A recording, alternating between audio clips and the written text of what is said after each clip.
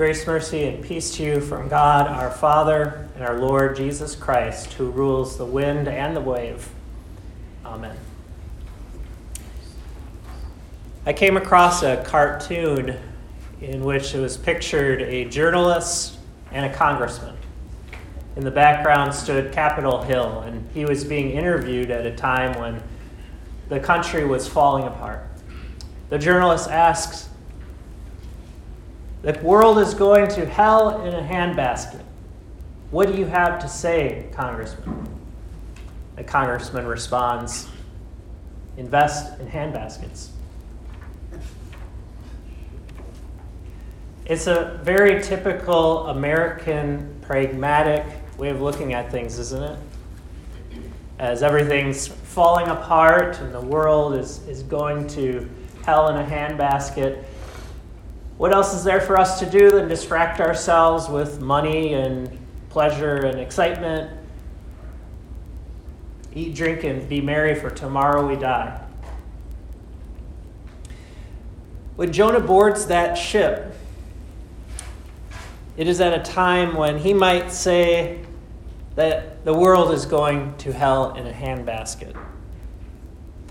He boards that ship and ends up trapped in this great storm where it seems everyone's going to lose their lives. What is Jonah thinking? And what are we thinking when we find ourselves on the ship that's going to sink and we look around at these sailors? Jonah looks around at these sailors, and what do these men mean to him? He's paid the fare, perhaps even paid the full cost of the voyage, the ship, its cargo, and its crew. The text says that he goes down into the ship, he puts himself to sleep, he's in a deep sleep, and he figures the rest is up to the sailors. It's their job to navigate this sea and to bring them safely where they're going. To him, these sailors are probably nothing more than a means to an end. They're just nothing more than hired hands that are supposed to get their job done. And not only that, they're sailors. They're pagan sailors. They have no names in the story. They're just men. They're buccaneers, they're privateers, they're corsairs, or they even perhaps pirates at times. And it's their job to get Jonah safely to Tarshish, the place he is going to flee from the presence of the Lord. So what are they to him? They're really not much different than the Ninevites that he was running away from, that he didn't want to help. And what is Jonah to the sailors?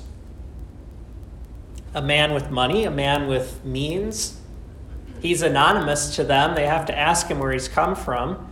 But they know he's paid quite a bit to get on this ship. And he's perhaps paid their paychecks. To Jonah, these men are just the other people. And to these sailors, Jonah's just this other guy. Everyone is consumable until the intervention of God.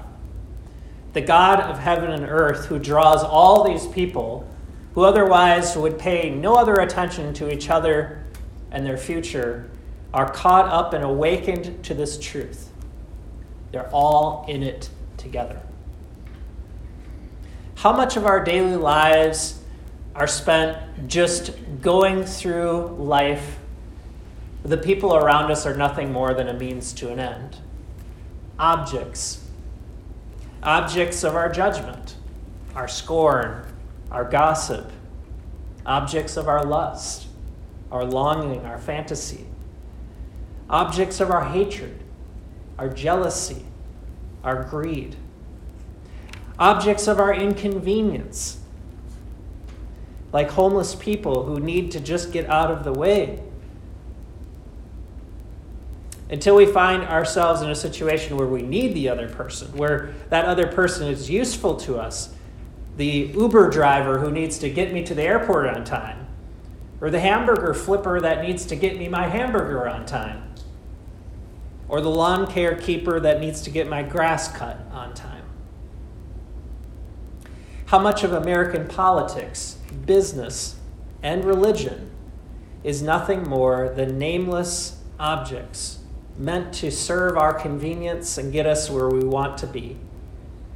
Until, of course, the maker of heaven and earth intervenes and a time of distress comes upon us.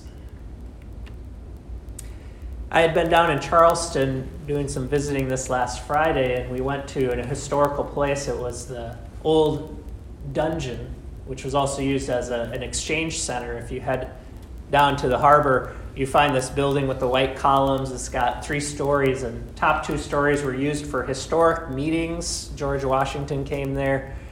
And then also in the lower level, for a time of war, was a storage area turned into a prison.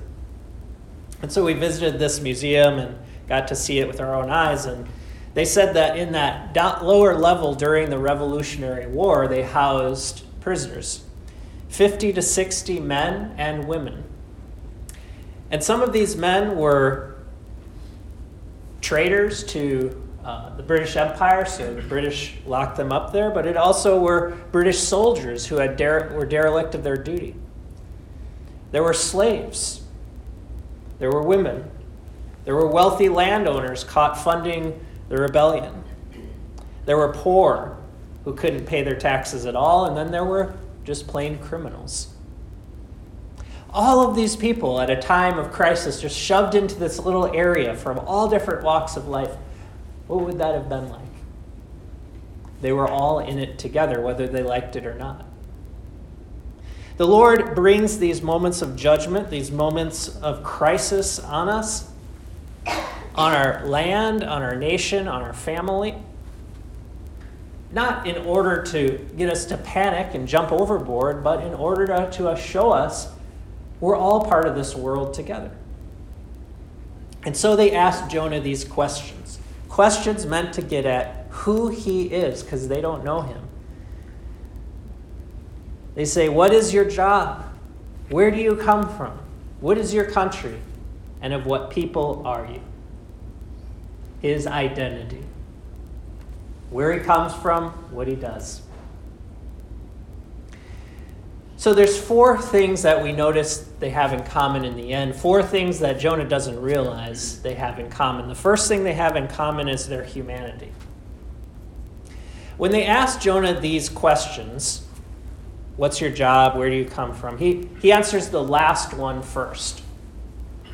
In fact, he never answers the first one, what he's actually doing there. But he answers the last one first. And he says, I am a Hebrew. Now that name comes from the story of the Old Testament all the way back to Abraham. Abraham was the first Hebrew.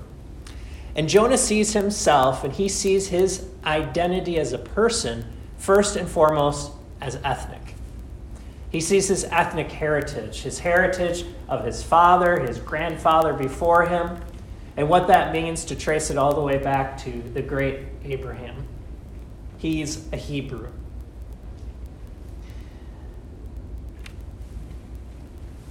To Jonah, he's a Hebrew, and these are sailors. And these sailors are probably longtime enemies of the Hebrews. Most of these sailors, if they came from Joppa, would trace their heritage back to the Philistines. So the Philistines lived on the coast. They were a sailing and seafaring people, pirates, and they were known for their trade.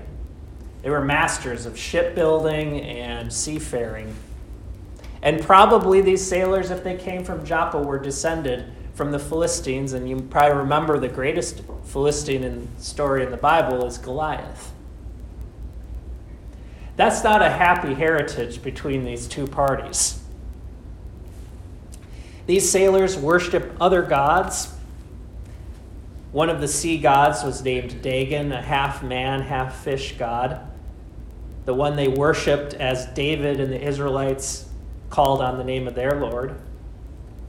You couldn't have people that were more different. But for Jonah, he should know better.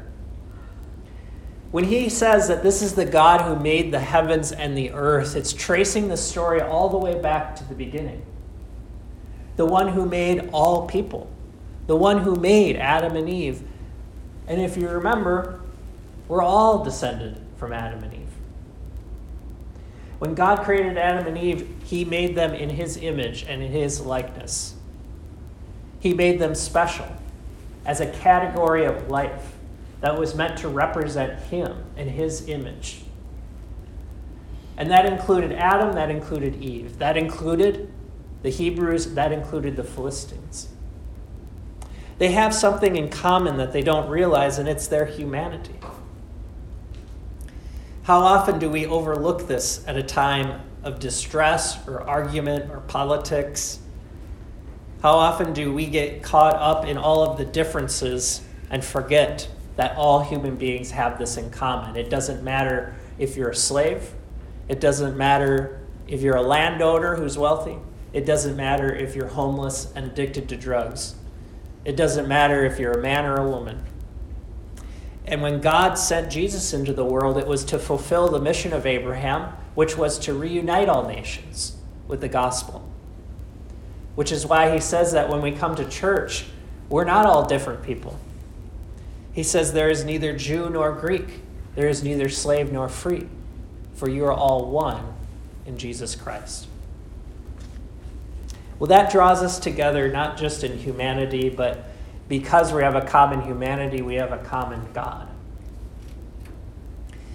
When they ask him the question, what is your country? They're not just wondering where his home is. They're trying to locate who Jonah's God is. You see, what probably worried the sailors most was not that Jonah was here and he was somehow related to this problem, but he had angered his God. And they want to find out who this God is. So in their day, they believed that the gods govern a certain location. So if you were from Philistine, you would have the god Dagon, who was in charge of your location. If you were a Canaanite, you would have another god like Baal, who was the god of war and weather and childbearing. They would know the story of Baal that comes, we've seen on a tablet that was restored from ancient times, telling the story of how Baal conquered the sea god, Yam. Is that the god we need to call on? Or the Assyrians, who had a sky god named Anu, who would send evil spirits on 7 storm clouds to direct and govern and threaten the people of earth.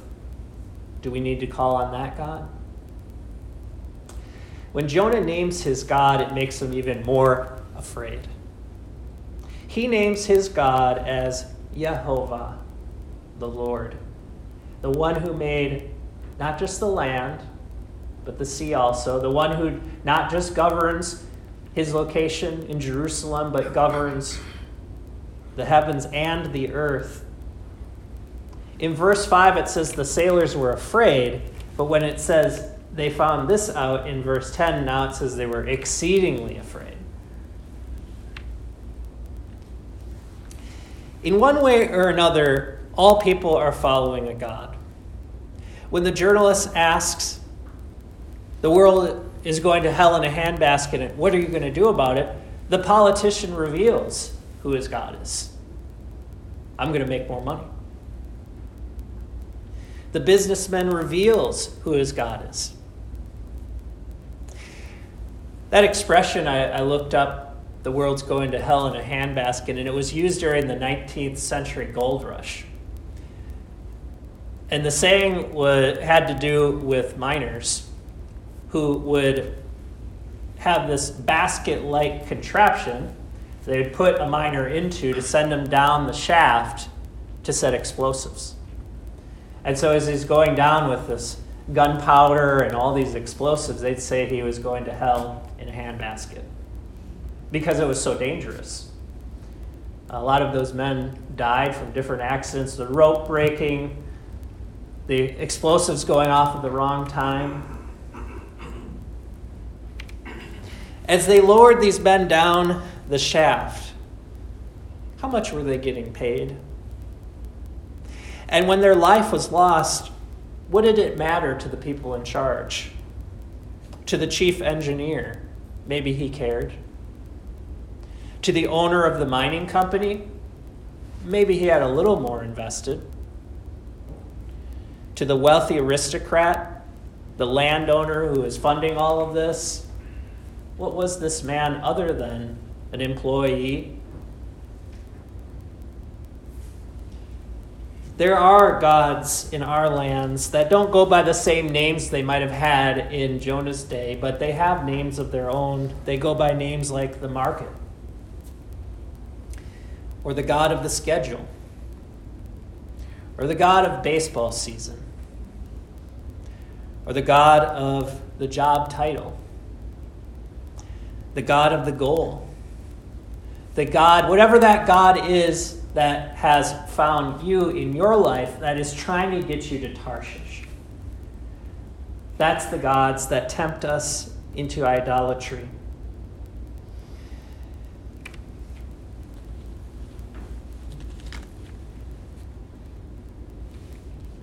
They realize that there's this common God Jonah worships that is watching over all gods. They call him the God Most High.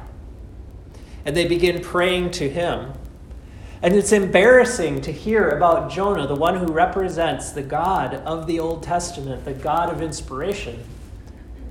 And while the sailors see what's going on, they discern it, they pray about it, Jonah's sleeping in his cabin. Do they realize they're all in the same boat? And because they're all in the same boat, what that God decides to do to Jonah is what that God is going to do to all of the crew. There's plenty of space today for us to lament problems.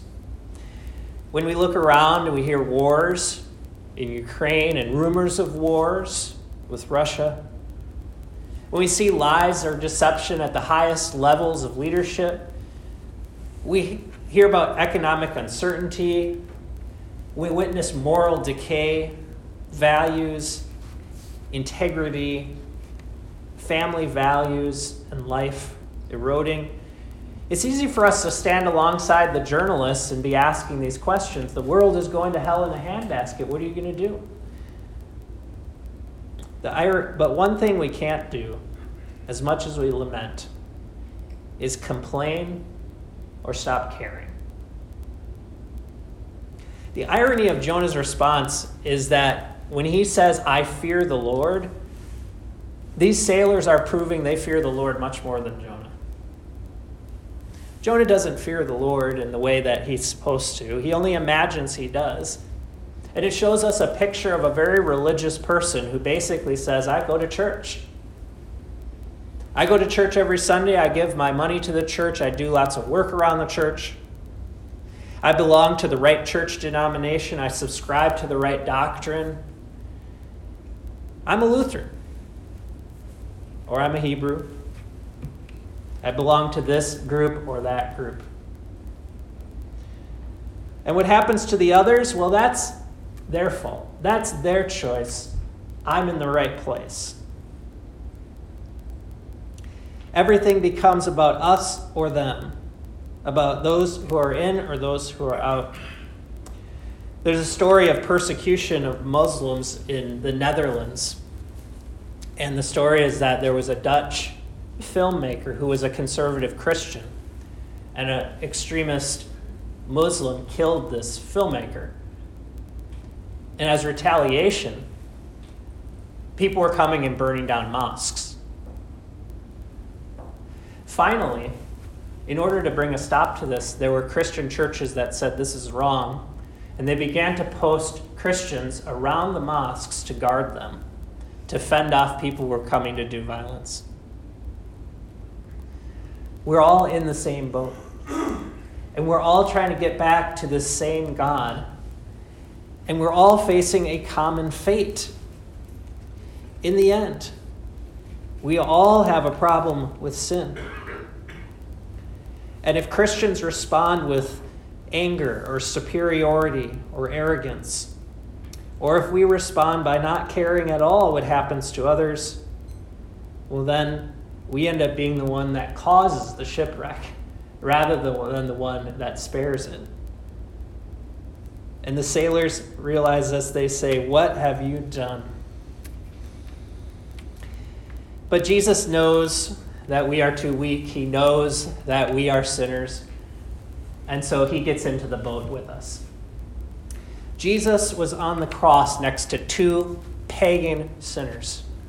And when he was on the cross, those two men who had done probably horrible crimes, if not just theft, rebellion, and murder. And there he is on the cross, and one of them is mocking Jesus, saying, "Come down from the cross if you're the Son of God and save us too." But the other one says, "Don't mock him. Don't you see we have the same fate as him? And yet we deserve it, and he doesn't." So Jesus gets into the boat. He shares the common fate, the common humanity, the common God, the common fate, and he delivers to us the common grace. The grace that is not just for Jonah, but it's for every one of those sailors. When the sailors ask Jonah, "What is your job?" you notice he never answers that. Why? Why doesn't Jonah want to answer the question, "What is your job?" It's the same reason every one of us would not want to answer that question. It's the same reason every one of us would be embarrassed, ashamed, because Jonah knows what his job is. Our identity as Christians doesn't come from our ethnicity, it doesn't come from our heritage, it doesn't come from our denomination, and it doesn't come from our job. It's not based on what we do or don't do. We're not saved because we have done all the right things, and we're not saved because we've done all the wrong things.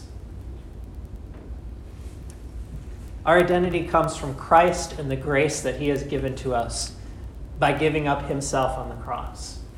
That is who we are. But who we are shapes what we do.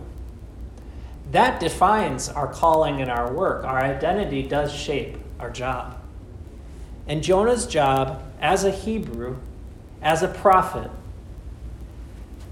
was not just to save himself and his people, but Abraham was sent as a blessing to all the families of the earth. The mission of salvation is not just to get us through and get us to heaven. The gospel is here so that as we're going through it, we can deliver others, to transform the places and people that we meet, to realize we're all in this boat together, and there is one God watching over it. So as the world looks at us, and as we look at the world and say it's going to hell in a handbasket, well, here's what Jesus says. Invest in him. Invest in the only one who can deliver us from the storm, from the strife, from the distress, and from eternal damnation. Invest in Jesus, because Jesus went down in the handbasket. He went down with all the risk, all the danger, all the torment of death into hell. And he came out alive. He came out in his resurrection to declare that death had no more power over us, to call on the God who delivers us from every trial and know that he does hear us. And he wants to save the Ninevites, and he wants to save the sailors, and he wants Jonah and us to realize that. Every life that we touch is a life that God wants to touch. Every life that is afflicted by the enemy and idolatry is a life that Jesus wants to conquer, the enemy and gods that he wants to prove he has victory over. And there is no one greater than our God, the God of heaven and earth. So when you get stuck in the boat, remember this: fear the Lord and show the others with you. Amen.